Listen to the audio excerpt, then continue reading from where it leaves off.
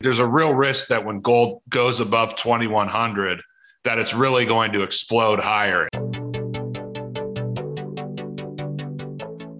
Hi, and welcome to the Financial Fox, Finance, Investment, and Crypto with a Twist. I'm your host, Steffi B. I'm the founder of corporate communication consultancy, Cassiopeia Services. And every week I bring to you my favorite conversation with investment experts, market disruptors, mover and shakers, and the coolest projects in crypto. So today I'm not talking about crypto, but I'm talking about gold, investing in gold that many investors are looking at as inflation is here to stay and there is a lot of tension with geopolitical uncertainty.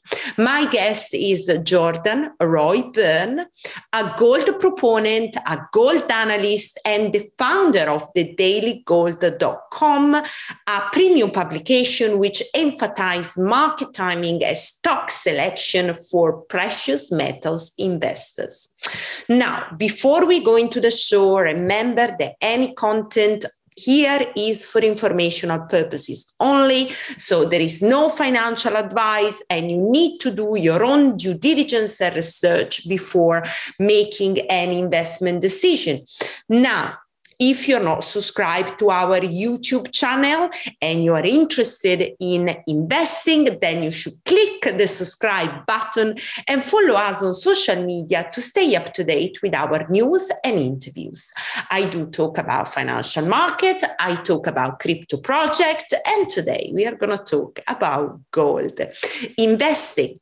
Now, even though we are not going to talk about crypto, this episode is supported by CoinPass, the fast, secure, and compliant crypto trading platform for investors, traders, and businesses in the UK. So you can find more information in the description, and you can use the link also to open an account and start trading today. CoinPass brings the best of crypto to your doorstep. It's a fully regulated crypto platform offering a seamless and user-friendly purchasing experience. You can already find the top cryptocurrencies, and they are adding up to 4 new coins each month. They've just released their new website with improved UX and UI, as well as some powerful extra features such as DeFi option and staking that are coming very soon. And that is all in a fully FCA registered and compliant package to every CoinPass users in the UK. They've also introduced a brand new CoinPass mobile app where you can manage your portfolio on the go. And here is the coolest things. They have a very attractive referral program where you can earn up to 20% commission. So use the link in the description to open an account and start trading today. Hi, Jordan. How are you? Hi, I'm well. Thanks for having me on. How are you? I'm fine. So, it's great to have you on and talk about gold, investing in gold, which is a topic that is quite hot, has been hot when inflation started to rise, even more with the conflict between Russia and Ukraine. And many investors watching this show are asking themselves when gold is going to break, when we are going to see this super cycle that we are in that is going to send gold through the roof and silver through the sky. The $1 billion question for you.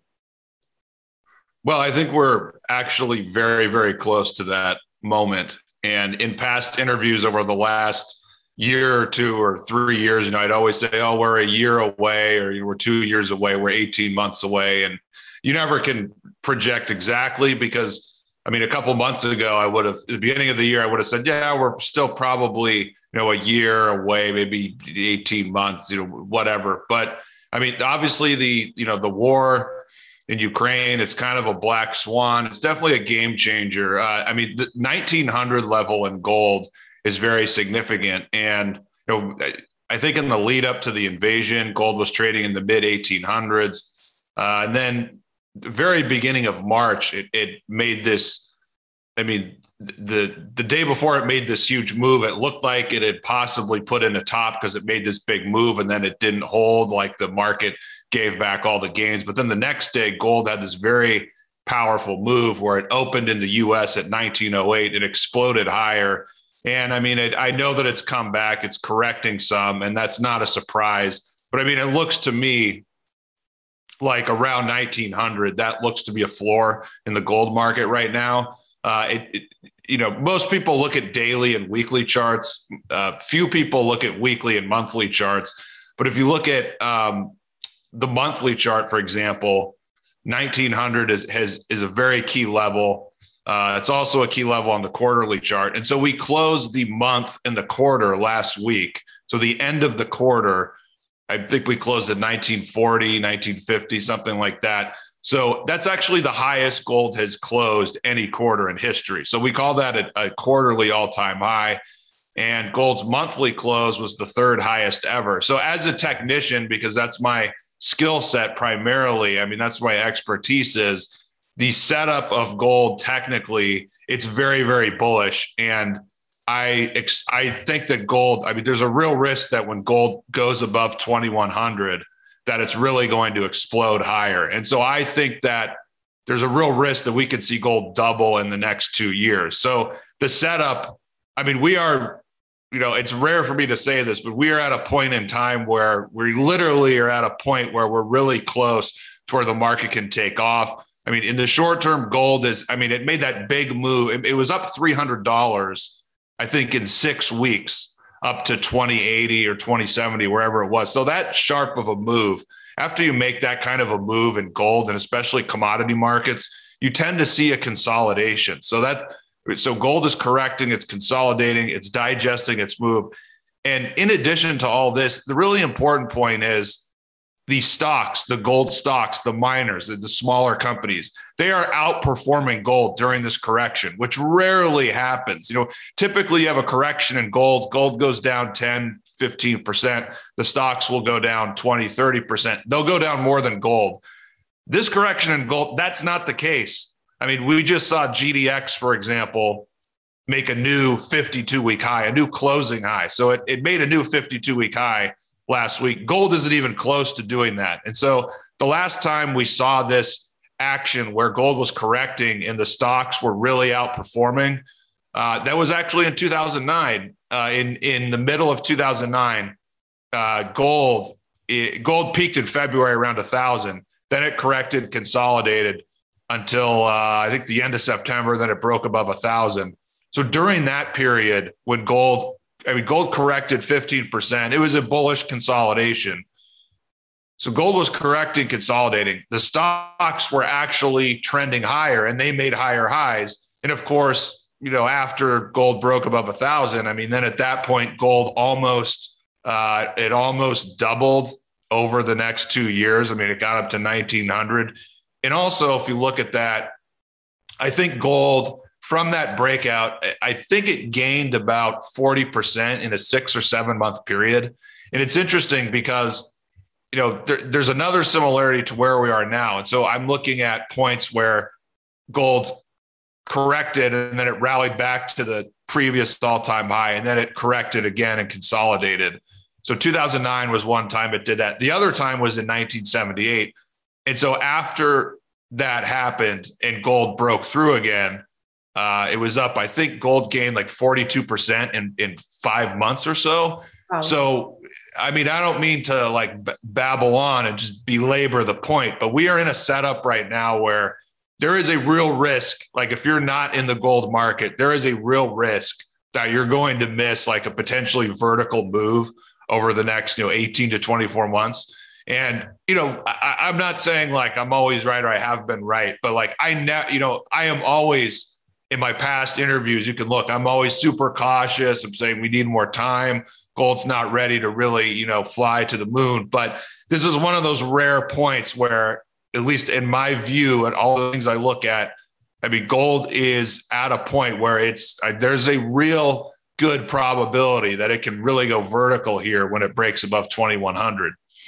Okay, John. So investors, they are looking at the show and they wonder how they can get exposure to gold. Let's maybe list the opportunity of what they can do to make sure they have got something in gold. Okay, well, so you have physical, which is if you buy physical or some form of physical, I look at that as a form of financial insurance. It's also, GLD, I think, is the most famous ETF. So, I mean, big money, like really big money, hedge funds, pensions, endowments, et cetera, they typically don't, or they rarely play in the mining stocks. They just focus on physical gold. So I think it really depends, what level of investor you are, and what your goal is. I mean, if you want safety or insurance, that's physical gold. Now, if you're obviously, most people, they're not managing a huge portfolio like a pension fund or a hedge fund. So those types of people, they can also invest in the stocks, but I like the smaller stocks. You refer to them as small caps. I mean, in North America, we call them juniors. Okay. So, I prefer the juniors just because it's a very risky business and they have a lot more, there's more risk in the juniors, but they have a lot more upside potential. So I tend to prefer those companies over individual big miners. I mean, it's very running the business of a big miner. It's very it's a very difficult business. They can have a lot of issues. And then I don't think they have the kind of upside potential that I really want to see. Like if you're in a real bull market in gold and silver and you're investing in the stocks, like you should be, to use a baseball analogy, you should be swinging for home runs and grand slams. Okay. So let's say that gold goes up, 10%. What will be the reflection on blue chips, right? So maybe a bigger gold miner and then a junior. Well, I mean, it depends on the point in time. Not to step back from giving a direct answer, but generally you could say, I mean, if gold is up 10%, maybe the senior miners, the large companies, maybe they would go up 15 or 20%. And then, smaller ones could potentially rise, 25 or 30% or so. So I thought you were going to say 100. Well, I mean, I'm just talking, I'm talking about the average for everything. Yeah. So I'm trying to find the ones that go up 100% in that environment. So that's what I do. So those are the smaller stocks are very risky, but they really have huge potential. And so those are the companies that I like to follow and invest in. And I just prefer those types of companies. I'm more comfortable with those. But for the average person, it's very it's very difficult because there's huge risks. If you look at the charts of some of these stocks, you can see there's points where, wow, this went up, it went up 5x, or, it went up 10 times, but then it went down here, 50 or 60%. So I always tell people, I think we're at a point where we're over the next 2 or 3 years. There's a good chance we could see some huge gains in these small companies. But I always tell people there's huge risk. We have to, when these things go up, we have to trim, sell a little bit along the way. And we have to be very careful about how we manage our risk and manage these positions. I mean, this is not like a different industry where you can buy these and then in 5 or 7, hold on to them in 5 or 7 years, they're going to be, up a huge amount. This industry doesn't work like that. We're going to see a huge move. In my opinion, we're going to see a huge move in the next 2 or 3 years. But then after that, they could go down 50 or 60% again. That's just how it works. Okay. So tell me a little bit about your secret to pick those junior that you think can actually outperform the market. Okay, well, we have to separate. So you can have explorers, developers, and producers. So explorers, they have a project, they're drilling it, and they're trying to discover or basically prove up that this can be a deposit, that this can be a mine. So that's what exploration companies do.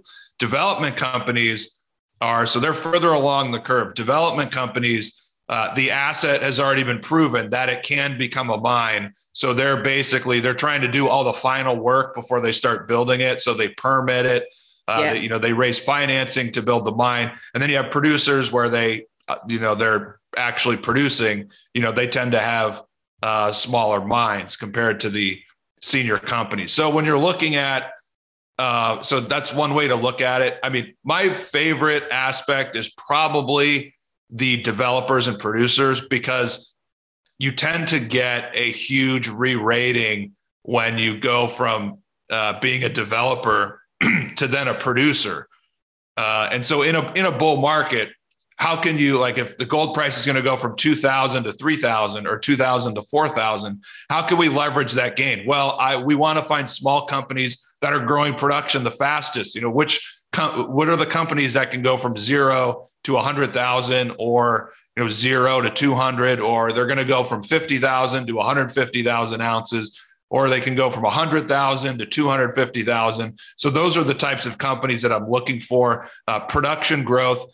And then you look at, there's many things you can look at. You can look at, what type of mine is it? Are the margins on the project good?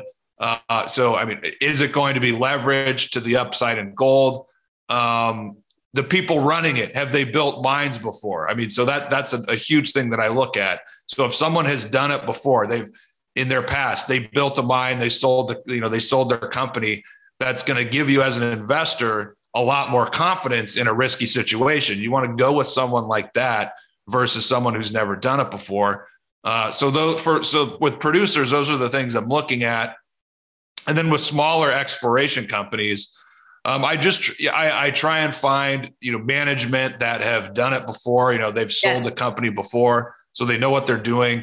I try and look for projects where I think that they have strong potential to become a mine. So that also means that the project has potential for a larger company to take them out and buy them out at some point.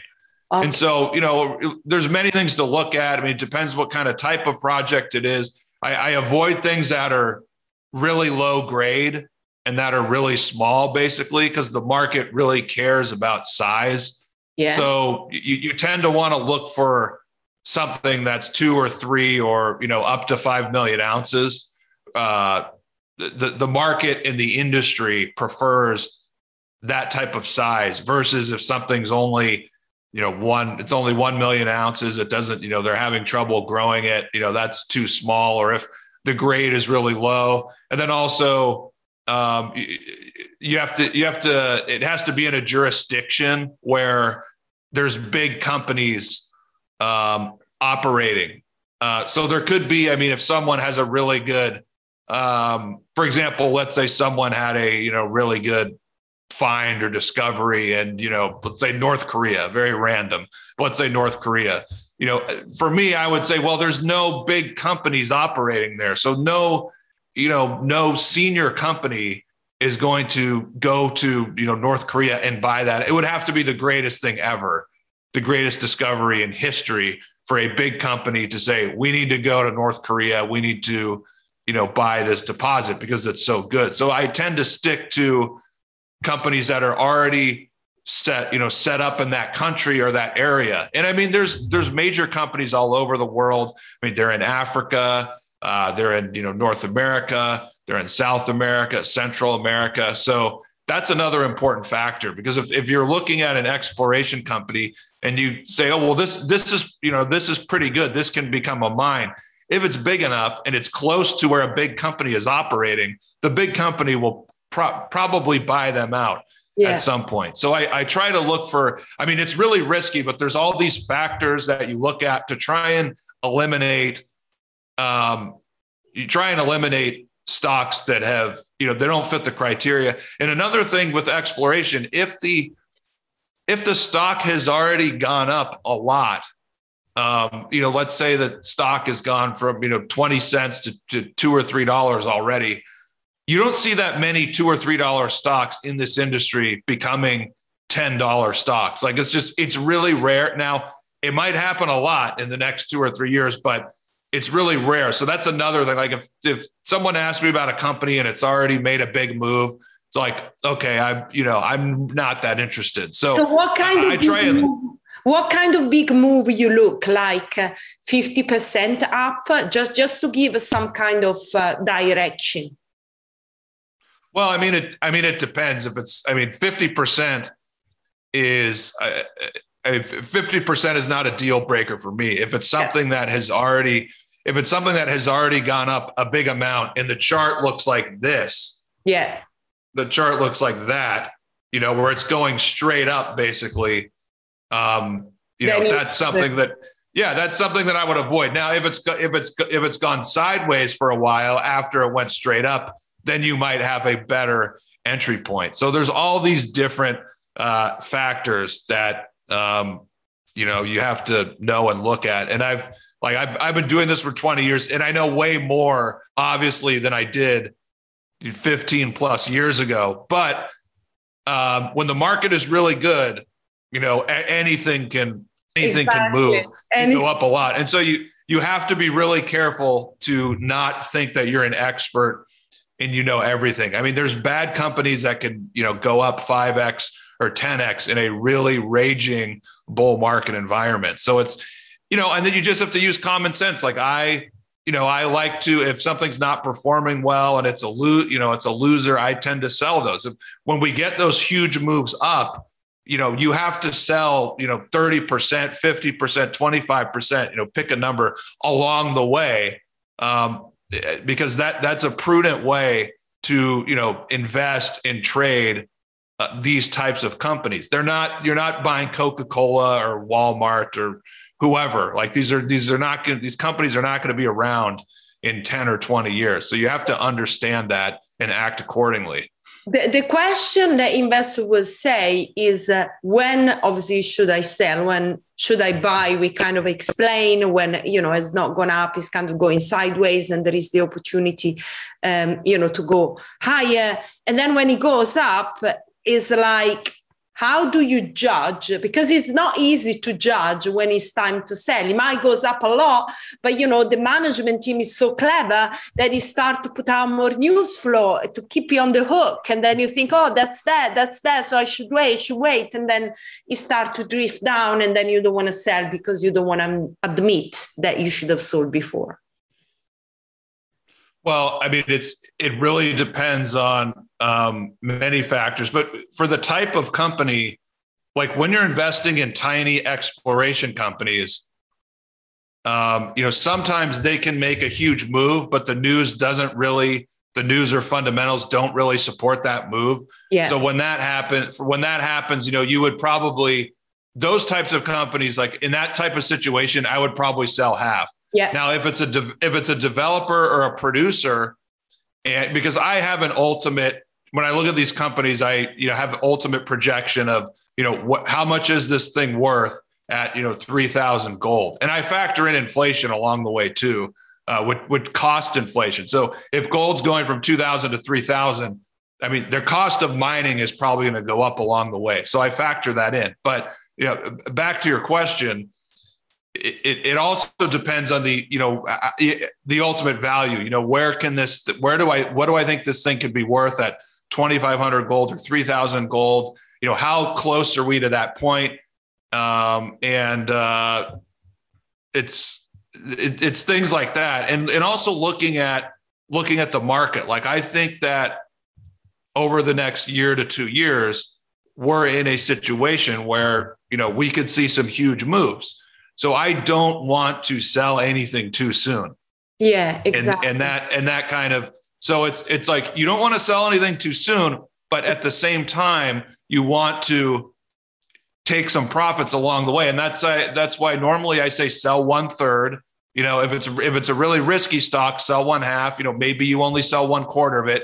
You sell a little bit of it, and then maybe if it keeps going up in 3 or 6 months, then you sell a little bit more. And so you take that money and you redeploy it in things that probably have less risk and better value at that point. But in so doing that, at the same time, you're still holding enough of the original position where if it keeps going to the moon, you're still going to make money on it. And, if it turns over and it goes back down, great. You trimmed it. You were able to sell some of that. So because we can't, every investor thinks they're going to, be able to buy at the bottom and sell at the top. It's impossible to do that. So that's why you have to have some kind of a plan to follow. Otherwise, you get really emotional and you'll make the wrong decisions. Okay, I think there was a great insight. I don't want to say advice, but a really great insight to people. So now, where should investor look? Should they look more like US listed company or Canadian, or do you think it doesn't really matter? It could be good to invest in some Australian listed company or London listed company. Is there any kind of criteria that you use for that? I mean, I tend to prefer Canadian listed companies, but okay. it's okay. Yeah, I do. I am a little, if it's only listed in the US and it's a smaller company and it's not in Canada or elsewhere, Canada, Australia, London, that to me is kind of a red flag. So okay. I do prefer, like, if you're only going to get one listing and you're a small company, I would prefer it's those other three places. But overall, it doesn't really matter to me that much. But I mean, you have to, you have to have a broker that can buy direct from these exchanges. I mean, a lot of these companies, they trade over the counter in the US. And I mean, that's fine. I don't have any issue with that. But I mean, if, for example, for the European audience, I would say you probably want to have the ability to buy in Canada, because Canada is really the biggest resource market. I'd say Canada first, then maybe US, Australia, then London after that. So if you're a European investor, you really do need to be able to buy from Canada. Okay, I think that was it was important to say, because lots of investor perhaps in the UK, they might just be looking at UK small miners when they might be losing up on the big gains that the junior are doing in Canada. So you would say Canada is basically the place to watch. Then you can go to US, Australia, and then eventually look at the London market. I mean, some miners on the LSE, they are also listed in Canada. So that is kind of right, yeah, a reason. Okay. Now, shall we leave the last comment about silver? Because we talk extensively about gold, and I know you are a big gold proponent, but silver is just behind and it can actually catch up or even, move higher. What do you think is going to be ahead of silver? I think that silver, it's something I've been researching. I mean, right now, I think the silver does better than gold when you have like a growth plus inflation environment. Yeah. And right now we're basically in a stagflationary environment where you have really low growth and high inflation. So that tends to favor gold more than silver. But that being said, I do think silver has underperformed a little bit. It has really stiff resistance around 27 to 28. But I do think that when gold breaks above 2,100, that we should see silver start to outperform gold. So after that happens, I think silver will outperform gold. And I tend to think that, the magic number for silver is 50. 50 was the peak in 1980. It was the peak in 2011. Silver has, again, stiff resistance, 27, 28. There's a little resistance in the mid 30s, but once silver gets above 30, I think it should be able to get to 50, especially because assuming that happens when gold is already above 2,100 and has momentum. So the measured upside target for gold from this breakout is around 3,000. And so I tend to think when gold gets to 3,000, silver can go to $50. So, long story short, yes, I'm a huge fan of silver, but it's more volatile than gold. It's more inconsistent. And with that being said, I do think when gold is able to break above 2,100, at that point, I think you'll start to see silver outperform gold. And to go back to what I said before, the gold stocks are outperforming gold now. It's similar with silver, actually. Silver is fairly weak. I mean, I saw it came down to $24 US today. Silver's been kind of weak, in my opinion. And the silver stocks are outperforming. They're doing really well. So that's another good sign, because if silver is down 10%, I mean, the silver stocks, they might be down 30, 40%. So the silver stocks are holding up really well. Silver kind of disappointing here in the short term. But again, if we see gold break above 2,100, and it's going to have some real momentum at that point.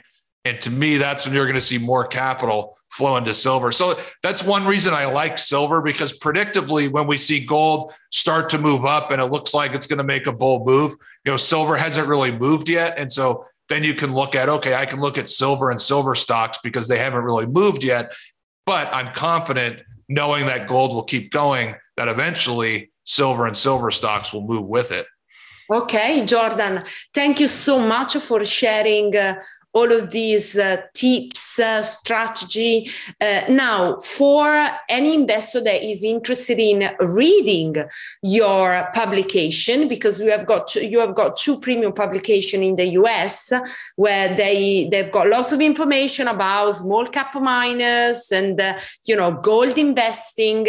So how should they get this content, and how can get in touch with you as well? They can follow all my work at my website, thedailygold.com. I post articles, videos, interviews.